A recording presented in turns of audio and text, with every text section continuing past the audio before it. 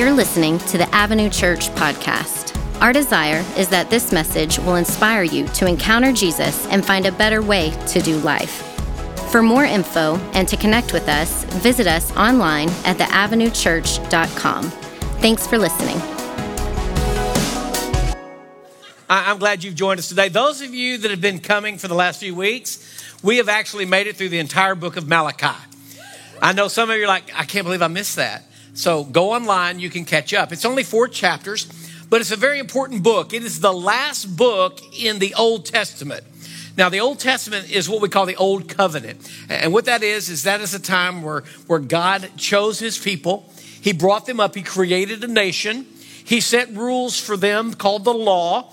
And they were to follow the law. And if they did these things, then God would bless them. Well, this last book is written to a bunch of people who felt like they were doing the things they were supposed to do, but God wasn't showing up. They were disappointed. They were frustrated. They were angry. They had felt like they had served God, but God hasn't come through. And so God, being a loving father, sits down with the family and says, first of all, know that I love you. And then he begins to point out in this family meeting that they haven't been doing the things that they were supposed to do, that they were half-heartedly following the law, that they were just going through the motions. Now, what makes this book so important, first of all, it speaks to us today, many of us who have been in a situation where we felt like God has not come through, where God has failed. Now, also, it speaks because this is the last book, the last word from God for 400 years. We call it the intertestamental period between the old and the new, but many people call it the silent years. So for 400 years, there was no prophet. 400 years, there was no writings from God to tell people how to live. So this book's important because it's his last word before he sends Jesus.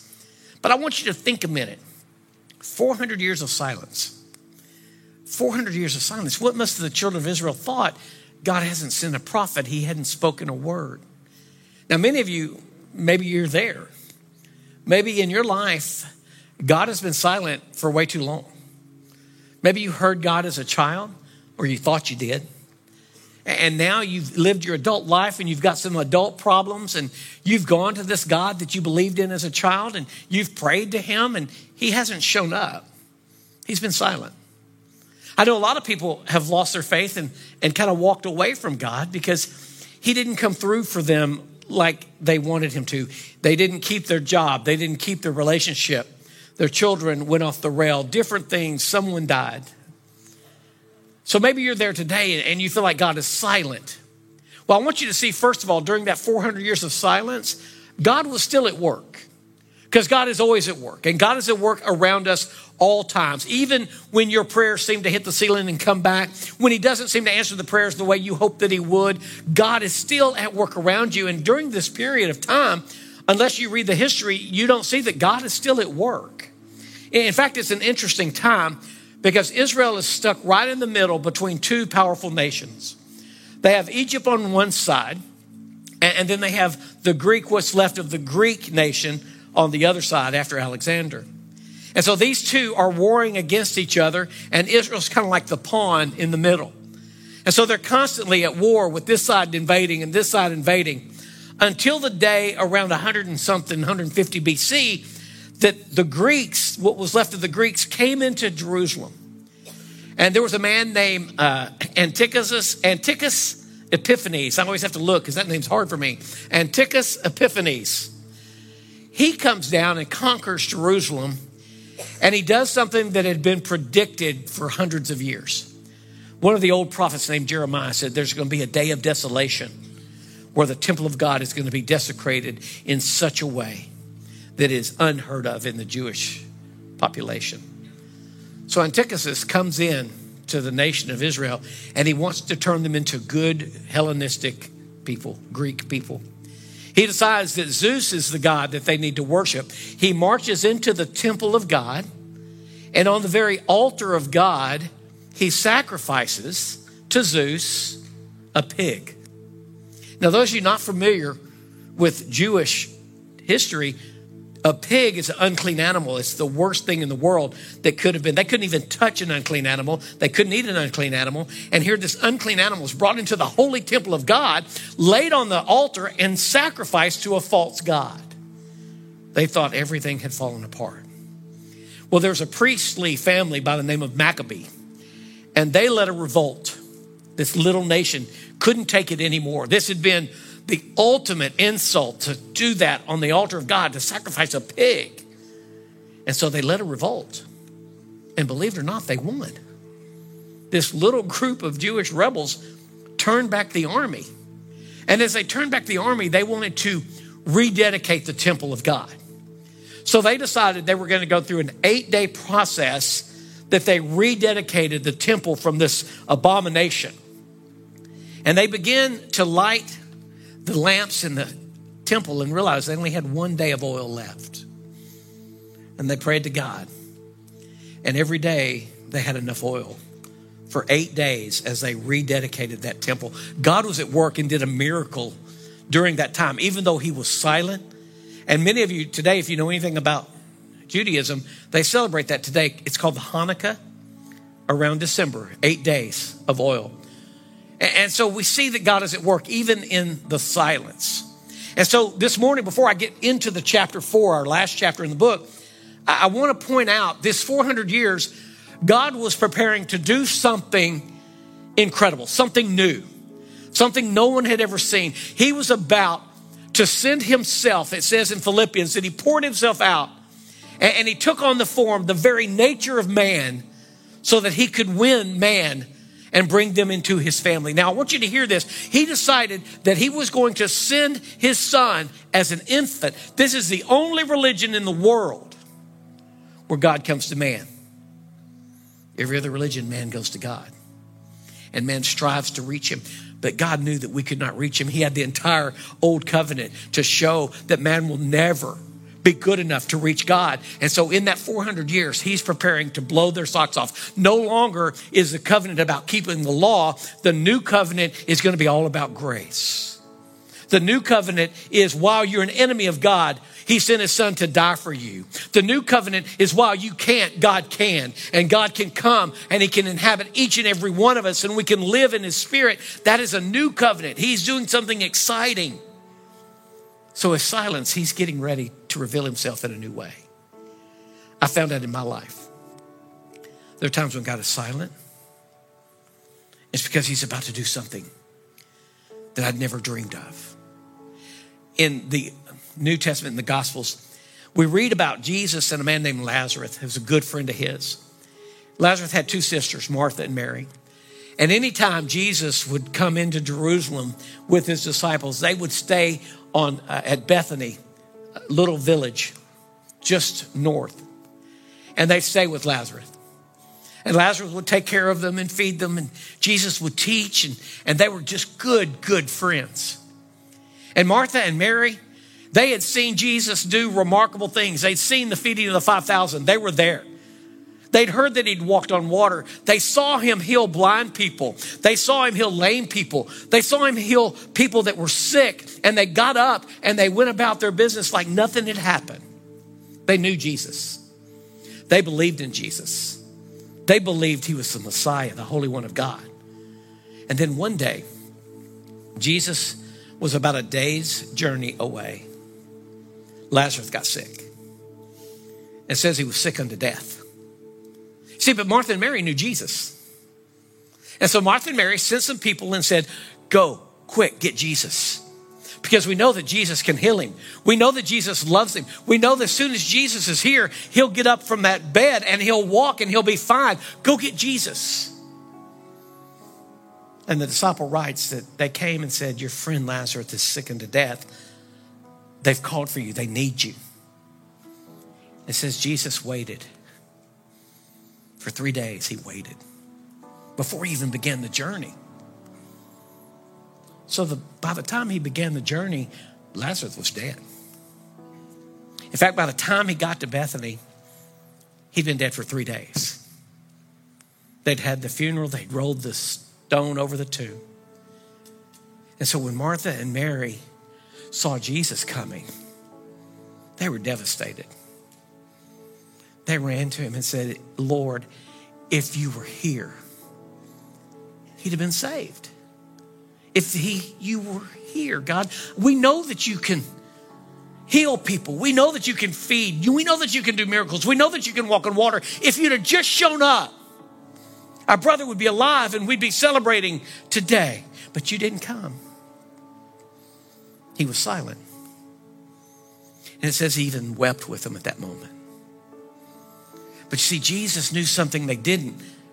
Jesus was about to show them something that they didn't understand. Jesus was about to reveal himself as more than a healer, as more than a man that did miracles. He was about to reveal himself. And so he walks to the tomb and they think that he's just mourning the loss of his friend. And he tells his disciples, roll the stone away. And everybody thinks he's crazy because after 3 days, it's like company. It stinks. You know what I'm saying? So they're like, he's been gone. What are you doing? See, but Jesus was about to reveal something that they had no comprehension of. He was about to do something that they'd never seen. So they rolled that stone away. And so everybody would know it was him. He said, Lazarus, come forth. There was a rustle. And then the man comes out in his death wrap, stumbling out of that grave. Can you imagine being the people there? I wouldn't have been there. As soon as he walked out, I'd have been 2 miles away running. But Jesus said, go unwrap him. They unwrapped him and he saw that he was as good as new and he'd come back from the dead. He wasn't healed because Jesus said, I want you to know I'm more than a healer. I'm the resurrection and the life. I'm the resurrection and the life. And if you believe in me, you will never die. They didn't know that. That silence, that pain that they went through waiting for their Savior to show up, those 4 to 5 days that he did not come, he was about to teach them something. He was about to show them they could have eternal life. They didn't understand that. So in your silence today, hang on. Something's coming. Something greater. Something more. He's going to reveal himself to you in ways that you never expected. And this is what's happening as we go back to chapter 4 in Malachi. The end of chapter 3, he's telling the people who said, we've been serving you for nothing. We've been serving you, but we're not blessed. The wicked are blessed. The wicked make fun of you, God. The wicked, thumb their nose at you, God, and they're blessed. They're rich. They're doing fine. We're serving you and we're starving to death, God. What's the point? God begins to speak and says, a day is coming. A day is coming. And the righteous are going to be my treasure. So hang on. He goes on and says, surely the day is coming and it will burn like a furnace. All the arrogant and every evildoer will be stubble. The day is coming, will set them on fire, says the Lord Almighty. Not a root or branch will be left to them. But if you who revere my name, the Son of Righteousness will rise with healing in its rays, and you will go out and frolic like well-fed calves. You will trample on the wicked. They will be ashes under your feet. Remember, I will send a prophet, Elijah, to you before that great and dreadful day of the Lord comes.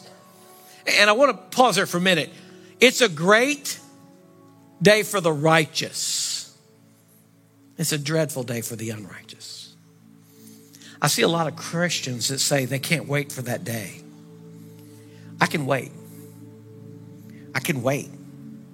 Because I'm afraid there are people that I care about and people that I know that are going to be on the side of judgment, not the side of mercy. And so when he says it's a dreadful day, it is a dreadful day. And until that day comes, we need to do everything we can as the Avenue Church to pull people over that line of faith. That's what today is about for me in this room, in the Ennis campus, online. I want you to see this God in action. And though he may be silent, and though you may not hear from him, and though you may not feel like he has been there for you, he is there and something is coming. A great day for you at one of these times. So if you're disillusioned with God, if you're disappointed, even if you're angry, know that he's a loving Father. And this period of silence that you begin to doubt God, this period that you've tried to serve him, but it hasn't amounted to anything, just remember, it's not over. God laid out his plan from the very beginning. And I want to walk you through this Old Testament, this Old Covenant, just real quickly so you can see God has always had a plan. In fact, when the first man and woman, when Adam and Eve disobeyed God and sinned, God knew it was coming. Before the foundation of the world, he knew it was coming. And the question asked me is, why did he create us? Because he not only knew the beginning, he knew the end. And so he understood what the family of God was going to be one day. And so Adam and Eve rebelled against him. He could have turned his back, but he didn't. In the 3rd chapter, he begins to outline his plan. He says in the 3rd chapter of Genesis 15, he's looking at Satan and says, I will put enmity between you and the woman, between your offspring and hers. He will crush your head while you strike his heel. You see, Satan on the day that Jesus hung on the cross struck the heel of Jesus. But one 3rd day when Jesus came back to life, he crushed Satan. He crushed him. He crushed sin. He crushed death. He crushed the grave. And although he went through that, and even though he went through the torture, he went through the pain, he went through the death on the cross, he crushed sin. As far back in Genesis, he says, this is what's going to happen. And then a man named Isaiah, 700 years before Jesus was born, he says, this will be a sign to you. The virgin will conceive and give birth to a son. How many virgins you know gave birth to sons? 700 years before, he says, hey, here's a sign coming. God's at work. A virgin will conceive and give birth to a son. In Micah, another one of the prophets, Micah says, and this is where he's going to be born. But you, Bethlehem, God is setting it up. He is showing us. But you, Bethlehem, though you are small, out of you will come for me one who will be the ruler of the king of Israel, the people of God whose origins are from old, from ancient times. So he knows a child born of a virgin is going to be born in the small, insignificant town of Bethlehem. Isaiah goes on and says, this Jesus is going to be a miracle worker.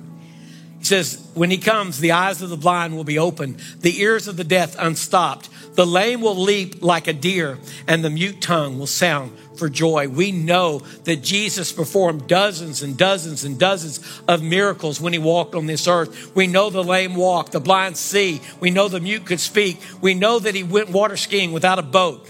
We know that he fed 5,000 people with a Lunchable. We know all of these incredible things that Jesus did, miracle after miracle after miracle, that was foretold 700 years before he was born, because God had a plan. Even in his silence, something better was coming, and he wanted him to hold on to it. Now, there's one passage that Isaiah wrote, and for those of you that are skeptics, for those of you that still question, is Jesus truly the Son of God? Is Jesus truly the Word made flesh? I want to read this passage. This is found in Isaiah chapter 53. Once again, 700 years before Jesus came to this earth. The title of this passage is The Suffering Servant. Now remember, the children of Israel expected the Messiah to be a reigning Messiah that was king of Israel the way they understood a king. But God led Isaiah to write these words. Who has believed our message? And to whom has the arm of the Lord been revealed? He will grow up before him like a tender shoot and like a root out of dry ground. He had no beauty or majesty to attract us to him, nothing in his appearance that we should desire him. He was despised and rejected by mankind, a man of suffering and familiar with pain. Like one from whom people hide their faces, he was despised, and we held him in low esteem. Surely he took up our pain and bore our suffering, yet we considered him punished by God, stricken by him, and afflicted. Jesus was beaten to the point of being unrecognizable. as he walked that hill to Calvary, people would turn their heads because of the way he looked. The Bible tells us that cursed is the man that hangs from a tree. So when they saw him nailed to the cross, God had forsaken him. God despised him. He was scorned. He was afflicted by God. But he was placed there. He was pierced. He was pierced for our transgressions. He was crushed for our iniquities. The punishment that brought us peace was on him, and by his wounds we are healed. We all like sheep have gone astray. Each one has turned to their own way, and the Lord has laid on him the iniquity of us all. He was oppressed and afflicted, yet he did not open his mouth. He was led like a lamb to the slaughter, as a sheep before the shearers is silent, so he did not open his mouth. Those of you not familiar with the story, he was brought before the Sanhedrin, the rulers of Israel. He was brought before Pontius Pilate, the governor of Rome. He was taken to King Herod, who was the king of Jerusalem and Judea, and he kept quiet. Pilate said, "Why are you not defending yourself?" Because 700 years before, Isaiah said he'd be silent. As a sheep going to the shear, he doesn't open his mouth. He was pierced for our transgressions. Our sin was laid on him. The Lord chose to crush him, to cause him to suffer. And though the Lord makes his life an offering for sin, his offspring will prosper. After he suffers, he will see the light of life and be satisfied. By his knowledge, my righteous servant will justify many, and he will bear their iniquities. Therefore, I will give him a portion among the great, and he will divide the spoils with the strong. I want you to hear this verse. He says, he was assigned a grave with the wicked and with the rich in his death. He was cut off from the land of living. So this suffering servant was killed, and he was assigned a grave with the wicked. Anyone who was crucified, they took the body down and they threw him in a common grave. But you see, in this story, Jesus was on the cross. He was assigned that grave with the wicked. But Joseph of Arimathea came to Pilate and said, "Listen, I'd like to have his body. I have a brand new tomb for my family." He was wealthy. 700 years before Jesus was born, the sin of many, he made intercession. How much more do you have to hear? How much more do you have to see to know that Jesus is the Son of God? And even though God may be silent, he has a plan for you, this new covenant. One more thing out of Malachi, because you need to see this. How do we know Jesus is the one? No one could have done all of these prophecies, but this is the eye-opener for me. This is the one that grabs me, and I know there can be no other Messiah. In Malachi, he says, "I'm going to send my messenger, John the Baptist. He will prepare the way before me," God in the flesh. "Then suddenly the Lord you're seeking will come to his temple." Jesus appeared in that temple. Jesus cast out the money changers in that temple. Jesus stood among the Jews in that temple, the Lord they'd been waiting for. And that happened around 30 to 35 AD, somewhere in there. Do you know what happened to the temple? It got destroyed. It was destroyed in 70 AD. The Jews rebelled against the Roman Empire. Rome came down with their troops, surrounded Jerusalem for 3 years, broke down the wall, and decided that the temple was causing them too much trouble. And so they took down every stone and they cast it into the valley. And when we go to Israel today, all we see is the outside wall, the fence around it. You don't see the temple. The temple's gone. Well, it's going to be built back, right? Nope. Don't think so. You talk about a world war. There are 2 Muslim shrines up there on that hill. The temple's no longer needed. It's done its job. It pointed us to the Savior. It pointed us to Jesus. It pointed us to a covenant that we don't need to go and sacrifice for sin. We've had one sacrifice for all our sins. We don't need to go to a temple to find the presence of God, because the Spirit of God is available to every one of us with the asking of Jesus to come into our heart, because God wanted a new covenant. He wanted a covenant of mercy. He didn't want you to show up for church on the weekend. He wanted you to walk with him daily. He has a new covenant. A covenant where he will never leave us. A covenant where he will never forsake us. You have a God that knows you and wants to be in relationship with you. He loves you. He forgives you. He pursues you. He seeks you. He will never fail you. He will never forsake you, and he will never let you go. Now, he may be silent, but he's at work. He's at work right now. In some of your lives, he's at work right now. The last passage is so important. It says he will turn the father's heart to their children. Do you know how important that is? Do you know that's one of the reasons we've built this church? For the father to find a place where he can meet God and bring his children. I want to challenge some of you. Some of you, I understand you've got your doubts. I understand that you're not sure about this God thing. But if you have children today, fathers, bring them into this place. Because they need that foundation. And maybe they don't accept God one day. And maybe you never believe in God. But let me tell you, we're going to teach them to love one another. We're going to teach them to love others. We're going to teach them to be kind. There's a foundation that we'll build for them. Whether they accept Christ or not, they're going to be better people. So don't let your doubts and don't let your anger toward God steal a foundation from your children. Turn your heart toward your children and be humble enough to lead out and bring them in. I'm talking about leading in them, not being drugged to church by your wife. Men are called to lead, not to follow. And that doesn't take anything away. Wives, keep dragging the men until they become a man. I'm sorry you married a boy. But maybe he'll grow up when he hears how important it is for the hearts of the father to be turned toward the children. And then here's my favorite part, because I'm a granddad.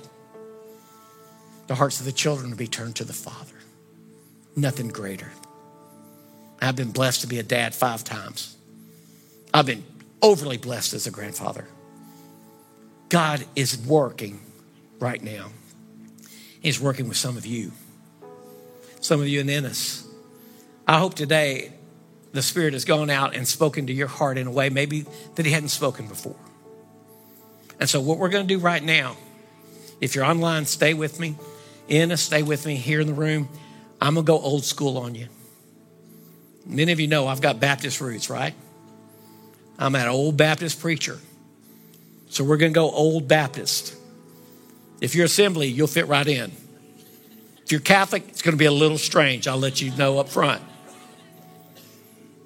But after only 25 minutes of laying this out, the Spirit of God can change you for eternity. Not by my words, but by his power. So I want to give you that opportunity to cross that line of faith. Will you close your eyes, bow your head? Nothing special about that. Just put you in the mind to listen.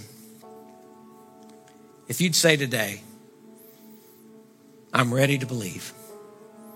God, I've been angry at you. You've been silent, but I'm ready to believe. I want you to pray this prayer. Just in your heart, speak to God. He hears. God, forgive me for doubting you. Forgive me for my sin, for hurting others, for hurting myself.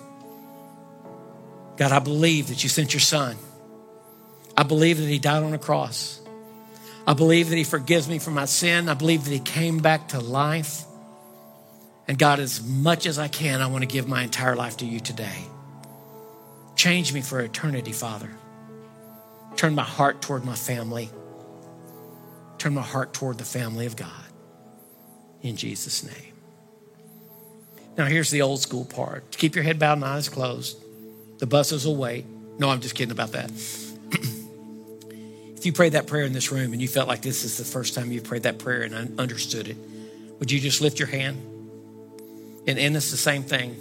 Thank you all over the yes. If you're online, and this next step I want you to take is I want you to join a prayer room. Or if that option is not available on the format you're following, I want you to go to avenuechurch.com and I want you to push the prayer button. Now, those of you that have joined us in the room, maybe you've prayed this prayer 100 times and it never seems to work. I want to add something to it today to help you get off that stuck pattern of praying the prayer and praying the prayer and praying the prayer. I want today to be the day that you nail it down and you know that you're part of the family of God. I have pastors, elders, and some deacons, some people coming forward to stand at the front of the church, just like the pastor used to do in days of old. And if you prayed that prayer and you want help nailing it down, I'm going to ask you to come and pray with them. Thanks for joining us today. Our hope is that this message inspires you to encounter Jesus and find a better way to do life. We'd love to hear from you and get you connected on your journey. Visit theavenuechurch.com/connect to get started. To hear the latest from us, don't forget to subscribe. See you soon.